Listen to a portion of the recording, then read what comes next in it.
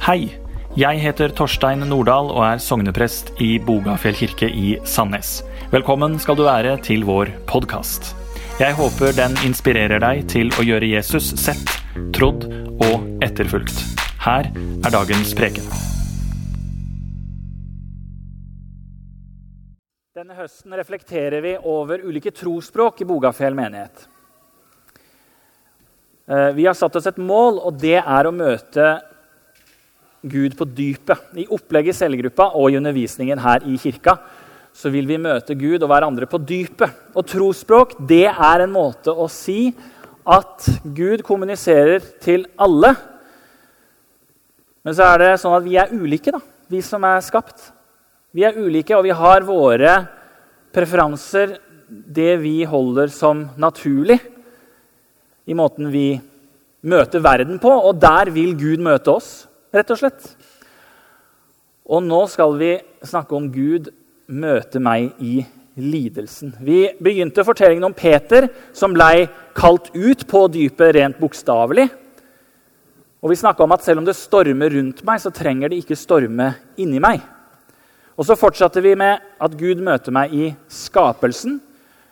Og vi koblet på det sensoriske trosspråket, altså det som har med sansene våre å gjøre. Det som har med skapelse å gjøre. Noen går ut i naturen og møter Gud, mens andre går bare i naturen.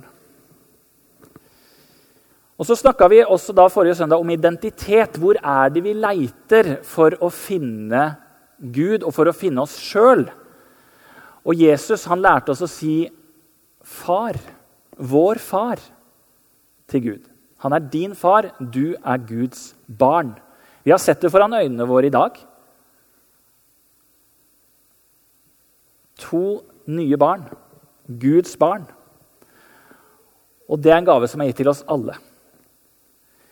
Og hvilket bilde vi har av Gud, det får jo konsekvenser. Og i dag så skal vi altså reflektere over hvem Gud er når jeg opplever lidelse. Så jeg vil be en kort bønn som dere kan få lov til å være med på. Herre, takk for at du er her. Takk for at du har vært gjennom lidelse for oss. Det finnes ikke et eneste mørke der du ikke har vært. Gi oss tro og håp, så vi kan se mer av hvem du er. Amen.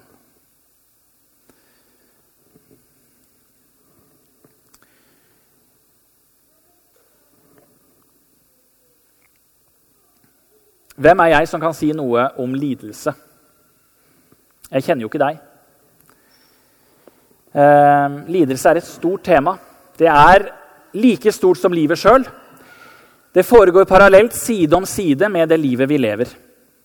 Lidelse, det er reelt for alle mennesker over hele verden, i større eller mindre grad.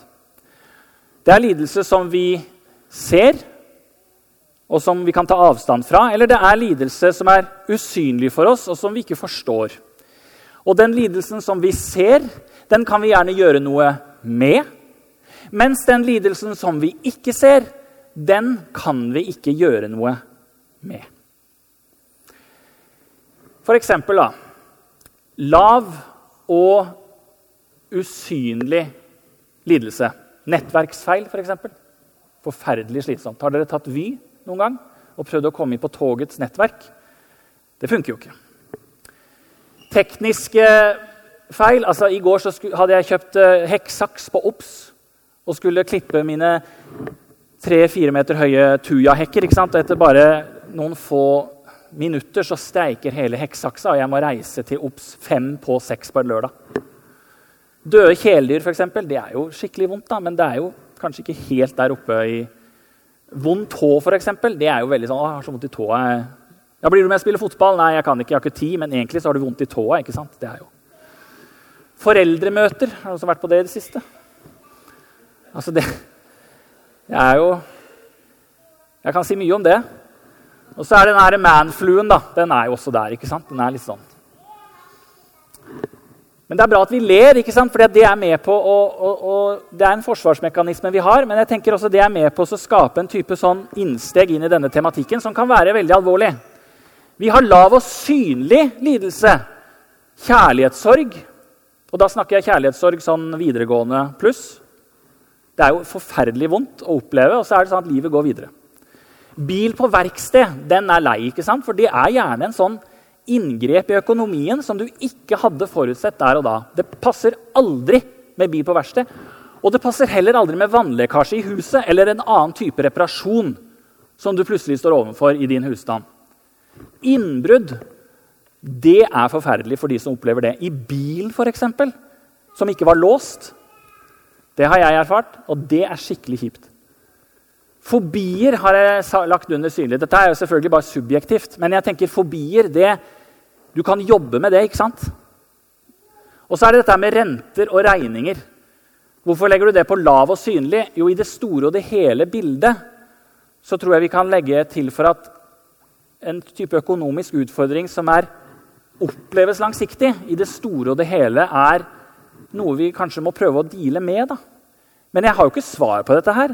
Jeg bare velger å i en refleksjon med dere, at vi prøver også å sette ting litt i kategorier, så vi kan forstå hva det vi snakker om. For nå kommer vi til det som usynlig, og som ganske høy lidelse. Kronisk sykdom. Når jeg skriver kronisk sykdom som teolog, så tenker jeg på sykdom som jeg ikke ser. Altså, vi har jo noen som brekker bein, ikke sant, og må gå med krykker, og vi kan gå bort og si, hvordan går det med deg? Ikke sant? Hvor lenge skal du gå med denne bandasjen? Mens de av oss som opplever kronisk lidelse, som ganske sånn, migrene, konstant. Det sånn at man, vi vet ikke om den. Den usynlig for oss. Og så har vi dette med korrupsjon, som et stort problem i mange land i verden, hvor maktsentre tar pengene som gitt til fellesskapet, for eksempel. Mobbing, trakassering, avhengighet, rus, pornografi, ekteskapsproblemer. Det jo en sånn type ting som vi ikke ser på Instagram. Det usynlig for oss. Kriminalitet, grov kriminalitet, som bare fortsetter og fortsetter og fortsetter, og så tar det mange år før vi får vite hvem som var ansvarlig. Depresjoner gjerne usynlig. Der kommer selvmordstanker, selvskading inn i bildet. Ensomhet en ganske høy, men usynlig lidelse i Norge i dag. Og så har jeg som teolog satt på tvil. Altså hvis det sånn at du går jevnlig i menigheten vår og har barna dine i alle typer av opplegg, og allikevel kanskje sitter her og kjenner at jeg vet ikke om jeg tror lenger. Jeg ville satt det på veldig alvorlig, usynlig lidelse. Og så har vi jo høy, og dere skjønner jo at dette her det blir bare verre. Altså, ulykker, skader, invaliditet, sorgen etter dødsfall, konkurs som fører til arbeidsledighet, anklager. Det veldig sånn synlig, og den ganske sånn høy, den lidelsen, altså. Å bli anklaget for noe som urettferdig, eller som ikke sant. Menneskerettighetsbrudd skjer i mange land i verden i dag. Identitetstyveri jo blitt et ganske sånn stort kompleks, og som veldig, veldig, jeg vil si, høy synlighetsrate. Man må gå ut og si, det ikke meg. Jeg har fått bilder på avveie. Noen har tatt og kopiert passet mitt. De har tappet lommeboka mi. Vi i knipe. Jeg lurt. Terror og krig, sult, nød, fattigdom og miljøkrise. Jorda som lider for vårt overforbruk. Nå har vi vært gjennom ganske mye på kort tid, ikke sant? Dette bare subjektivt, det bare mine tanker en torsdag kveld. Men jeg mener at det hjelper oss i å kategorisere lidelse som omfattende, og som vi kan oppleve alle sammen på ulike nivåer gjennom hele livet. Ja. Og jeg kan jo ikke komme til en 18-åring og si at din lidelse med kjærlighetssorg, altså kom deg videre. Ikke sant? Jeg kan jo ikke det. For dette reell lidelse.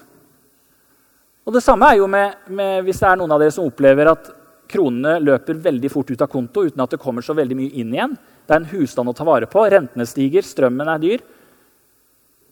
Jeg ikke noen som kan si, ta deg sammen. Altså, det handler jo ikke om det.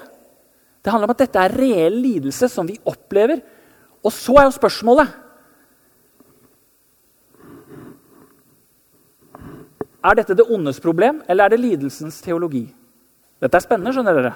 For det ondes problem sier, hvordan kan det finnes en god Gud når det er så mye ondt i verden? Men det er ikke det jeg kommer til å snakke om nå. Derimot så skal vi gå på en liten vandring for å finne lidelsens teologi. Hvor er Gud når jeg lider? For kristen tro, det handler ikke om å si at lidelse, det finnes ikke. For eksempel. Kristen tro sier at lidelse er absolutt reelt. Kristen tro sier Gud er i lidelsen. Og da skal vi prøve å finne ut av hvor.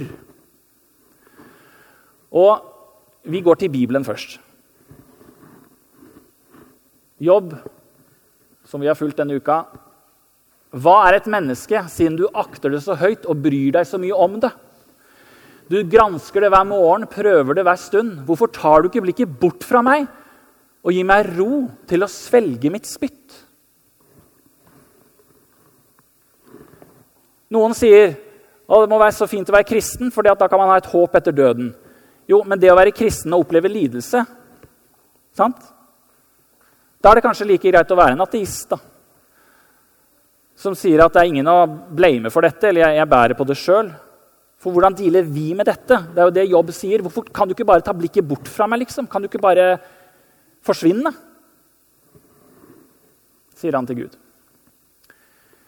Så sier kong David i Salme 139. Herre, du ransaker meg, og du vet om jeg sitter eller står. På lang avstand kjenner du mine tanker. Om jeg går eller ligger, ser du det. Du kjenner alle mine veier. Før jeg har et ord på tungen, Herre, kjenner du det fullt ut. Bakfra og forfra omgir du meg. Du har lagt din hånd på meg. Det er et under jeg ikke forstår. Det er så høyt, jeg kan ikke fatte det. Herre, skulle jeg gå fra deg, fra din pust, hvor kunne jeg flykte fra ditt ansikt? Stiger jeg opp til himmelen, er du der? Legger jeg meg i dødsriket, er du der? Tar jeg soloppgangens vinger og slår meg ned der havet ender, da fører din hånd meg også der. Din høyre hånd holder meg fast. Jeg kan si, la mørket skjule meg og lys omkring meg bli natt. Men mørket er ikke mørkt for deg. Natten er lys som dagen. Mørket er som lyset. Og Jesus, han sier selv, kom til meg alle dere som strever og bærer tunge byrder, og jeg vil gi dere hvile. Ta mitt åk på dere og lær av meg, for jeg er mild og ydmyk av hjerte. Så skal dere finne hvile for deres sjel, for mitt åk er godt og min byrde lett. Og så sier Paulus til korinterne, jøder spør etter tegn og grekere søker visdom, men vi forkynner en korsfestet Kristus. Han er en snublestein for jøder og dårskap for hedninger, men for den som er kalt, både jøder og grekere, er Kristus Guds kraft og Guds visdom. For Guds dårskap er visere enn menneskene, og Guds svakhet er sterkere enn menneskene.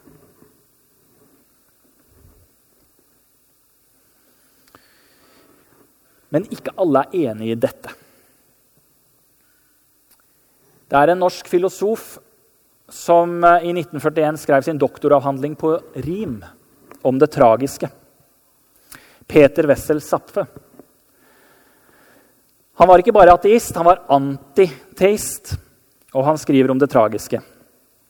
Det tragiske forløp blir til på den måten at en menneske forsøker å realisere en representativ livsform med representative midler, og derved oppretter et veto som bryter hans livstro ned. Mennesket er en tragisk slekt, hevder Zapfe. Vi gjør teknologiske framskritt, men samtidig så går vi til krig med hverandre. Mennesket er fanget. Vi er overutrustet. Vi får ikke utløp for våre håp eller drømmer. Og dette skildrer filosofen Zapfe som løven i et bur. Løven har utrustning for å jakte og skaffe seg en tilværelse ved å bruke de evnene den har. Men setter du løven i bur og gir den mat hver dag, blir løven understimulert, for den kan så mye mer enn å være løve i bur. Vi kan slippe fri løven, sier Zapfe, men mennesket slipper aldri fri. Mennesket dømt til å være i dette buret. Mennesket har større intellektuell kapasitet enn det naturen krever, og dette overskuddet bruker vi på meningsløse grublerier for å finne mening med tilværelsen. Vi, mennesker, har fått dype og tragiske innsikter. Vi overutrustet med en livsførsel og væremåte som i sin egen struktur gjør. Vi går under. Det kan ikke bli mye verre enn dette her. Skal jeg bare stoppe nå og si takk for nå? Ha god kikkaffe. Nei, for jeg ikke her for å legge dere i stikken. Jeg her for å ta dere med på en reise i hodet og hjertet. Hvor Gud i lidelsen? For det Zapfe ikke sier noe om, det jo at mennesker har ulik måte å ta inn intellektuell kapasitet på. Vi mennesker, men vi har ulike ressurser. Noen friske, noen syke, noen kan ta utdanning, noen kan ikke det. Vi har fått dype og tragiske innsikter, sier han, og dette her som et ekko for meg. Det som et ekko fra syndefallet, historien om mennesket, beskrevet på en slik måte at de spiste fra kunnskapens tre. Og slangen sa, dere kommer ikke til å dø, men dere kommer til å kjenne forskjellen på godt og på vondt. Det muligens kanskje en liten parallell til det tragiske. Jeg tror ikke han Peter Wessel Zapfe ville likt at jeg tok den parallellen. For som sagt, han hadde ikke Gud med i lignelsen. Han var en antiteist. Men den historien om kunnskapens tre, den ca. 5000 år gammel. Jeg sier ikke med det at jorda 5000 år, men jeg sier at historien om kunnskapens tre 5000 år. Og Zapfes doktoravhandling, den bare 90 år. Så det en dypere innsikt her kanskje som vi kan finne midt imellom et sted, som kan hjelpe oss. Augustin, han var en av de ledende kirkefedrene i det Konstantin gjorde kristendommen til statsreligion. Det skjedde liksom akkurat i samme skifte. Han var en stor tenker, og han sa at mennesket, vi innkrøket i oss selv. Det vårt problem, sier Augustin. Vi innkrøket i oss selv. Vi ser bare problemer og utfordringer i utgangspunktet. Våre handlinger, det jeg gjør, ytre faktor. Motivene som jeg har, en indre faktor. Makter som styrer meg, innenfra og utenifra. Og Augustin, han begynte å se for seg, det sånn da at mennesket i en situasjon som vi ikke kommer ut ifra? Og arvesynsbegrepet ble født. Vi kommer oss ikke ut av det. Ja, litt sånn som Zapfe, altså vi et hamsterhjul som vi ikke kommer ut av. Ja, men Augustin sier, ja, dette noe som vi som menneskeslekt bærer med oss. Synden reell i vårt liv. Lidelsen her. Noe kommer utenifra, som vi ikke kan noe for. Noe kommer innifra fra våre egne handlinger og våre egne motiver. Det ufullkomne i oss, synden i oss, hva skal vi gjøre med det? Og her kommer det asketiske trosspråket inn i bildet. Askese, det betyr å øve seg. Hva skal vi gjøre? Skal vi øve oss i å klare oss med mindre? Et liv uten privilegier, uten materielle goder, og gi avkall for å søke Gud. Noen av oss møter Gud ved å trekke oss tilbake på retreat, for eksempel. Andre blir bare rastløse. Noen av oss kan kjenne en lengsel i hverdagens rutiner. Det noe mer, mens andre vil ikke ut av rutinene. Noen av oss vil komme nær Gud hvis de mistet mobiltelefonen, for eksempel. Andre, de mister bare telefonen og finner ikke noe Gud i det hele tatt. For eksempel når jeg mistet bilen, skulle jeg til å si. Altså, bilen stoppet. Ja, er det noe Gud vil si meg nå? Kanskje jeg skal leve uten bil? Jeg tenkte jo ikke det. Vi skaffet oss ny bil dagen etterpå. Men poenget at her ligger det noe, ikke sant? I det vi gir avkall på noe, så kan Gud være der faktisk, og vi kan oppleve at vi er nærmere Gud for noen. For det er jo ikke tilfeldig at askese minner oss om munker og nonner, mennesker i kloster. Og fra den tidligste kirke, før Augustin til og med, så vet vi at de som ville noe mer, de stilte seg i situasjon der de risikerte martyriet. De risikerte døden for sin tro. Men så skjedde det at keiseren ble kristen. Hvem skulle trodd det? Martyriet ble ikke på en måte like reelt. Det ble ikke relevant. Og da ble livet i askese, og senere det å gå i kloster, det ble det nye martyriet. Reformasjonen tok et oppgjør med klosterbevegelsen. Martin Luther i spissen. For en tanke var at et liv i fattigdom, det var ikke fromt. Det var en ulykke for samfunnet. Kirken skulle motvirke fattigdom, ikke oppfordre til fattigdom. For sin egen institusjonelle rikdom. En annen tanke det var at kristen tro skulle være blant mennesker i samfunnet, ikke tilbaketrukket bak høye murer i en borg eller i et kloster. Det var ikke noe fromt i det, sa Luther. Kirken skulle være åpen og tilgjengelig i verden, ikke bak lukkede dører borte fra verden. Men verden rundt oss og det vonde blant oss, hva skal vi gjøre? Skal vi hengi oss til middelveien da? For en total frigjøring av lidelsen? Skal vi prøve på det? Eller skal vi gjøre så godt vi kan? I en tiltaksløs tro på en Gud som er større enn oss? Eller skal vi gå inn i oss selv for et indre fokus ved å innse at lidelse det er en illusjon skapt i vårt eget sinn? Det er mange alternativer her. Ja, yours to choose. Finnes det ikke håp? Zapfe mener vi er dømt til å være i buret. Er det sant?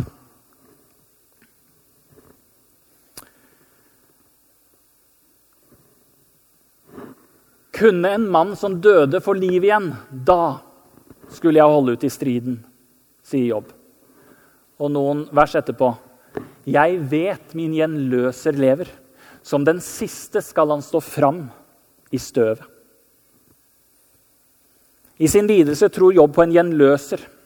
Altså en som skulle ha det siste ordet, en som skulle komme og være mellommann mellom han og Gud. En som ville hjelpe ham til sin rett. En gjenløser hadde også rett til å opprette rettferdighet ved å kjøpe eiendommer tilbake, og slik gjenoppretter en gjenløser den nødlidende. Vi kan erfare lidelse.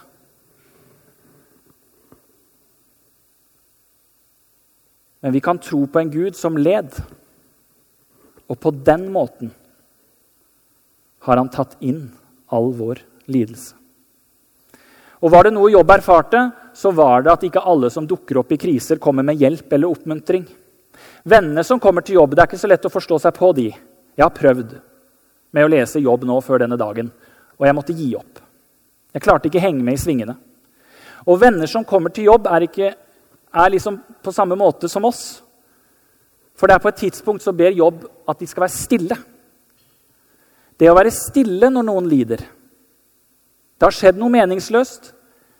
Men våger jeg å være her sammen med deg? Kanskje det å søke stillhet vil gi oss et dypere bilde av hvem Gud er. Men ikke en Gud som kommer med svar, men en Gud som er stille sammen med oss. Fordi han lider sammen med meg, og han gråter sammen med meg. Det finnes ikke alltid mening, men det finnes alltid nåde. Og det er evangeliet. Og i et slikt perspektiv så blir det ikke nåde å få lov til å gjøre det jeg vil, men å motta det dypest sett jeg trenger som menneske. Da handler ikke nåde utelukkende om å få noe ufortjent, men å få noe uforventet. Fred, styrke, skapelse og frelse. Og det er her jeg skimter en allmektig Gud. Han som kan gjøre godt ut av ondt, orden ut av kaos og liv ut av død. For det nåden som fører meg til Jesus, ikke all verdens mening. For hvis jeg velger å stoppe å lete etter meningen i livet, men heller tar imot livet som en gave, da blir det en reorientering av selve livet. For lar jeg meg selv omfavne av nåden, da vender livet mitt mot et annet sentrum enn meg selv. For saken det at vi som kirke, vi kan ikke hvile på et relativistisk budskap, at mennesket selv skal finne mening i tilværelsen. Det mener jeg ikke går. Du kan si det til noen med høyskoleutdannelse fra Oslo, men du kan jo ikke si det til flyktninger, eller til de som ikke har brød. Du må skape din egen mening. Nei, meningen kommer til oss utenifra som Guds nåde, som jeg kan leve i hver dag. Der kan vi hvile. Vi kan ikke bygge livet vårt på noe tilsynelatende. Vi må bygge det på noe konstant. For min styrke, mitt hjerte, min sjel og min forstand, det kan variere.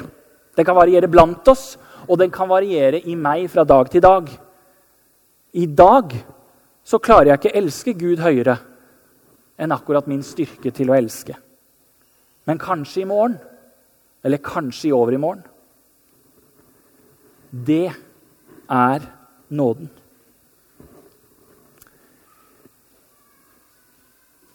Fra klagesangene. Tenk på min nød og hjemløshet. Det malurt og gift. Jeg tenker på det hele tiden. Min sjel nedtrykt. Men én ting legger jeg meg på hjertet, og dette gir meg håp. Herren nådig. Vi går ikke til grunne. Hans barmhjertighet tar ikke slutt. Den ny hver morgen. Din trofasthet stor. Jeg sier, Herren min del. Jeg setter mitt håp til ham. Herren god mot dem som venter på ham og søker ham. Det godt å være stille og vente på hjelp ifra Herren.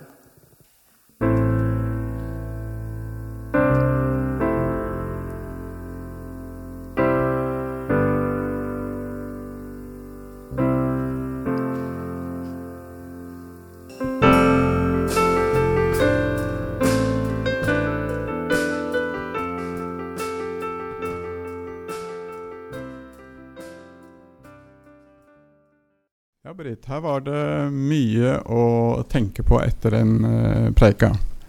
Det hadde vært spennende å snakke med noen om det. Kan man det? Ja, selvfølgelig. Det går jo an å snakke med noen på kirkekaffen, for eksempel. Men det går også an å benytte seg av det nye tilbudet i menigheten. Ja, det noe nytt. Kan du si litt mer om hva vi har tenkt rundt det?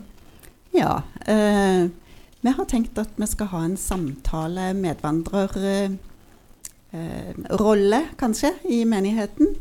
Der en har tid til å lese litt i Bibelen sammen, be sammen, og snakke om tro og liv og spørsmål en måtte ha. Ja, snakker vi om sjelesorg, eller er det noe litt annet? Egentlig ikke sjelesorg, fordi at det har vi andre til. Men det for den som har lyst til å komme litt dypere i jordet, bli litt bedre kjent med seg selv og troa, og ha noen å snakke med om ting. Ja, vi to klare til å være med på dette, og så også Astrid Kjemsland med på det. Men hvis folk vil ha lyst og synes det høres interessant ut, hva gjør de da? Da tar de kontakt med menighetskontoret, eller dere kan også ta kontakt med oss direkte. Ja, så vi klare, og håper at det andre som klare for det også. Ja, velkommen til samtale. Even when the morning comes, I'll praise you. Even when the fight is won, I'll praise you. Even when the time on earth is done, louder than I'll sing your praise. I will only sing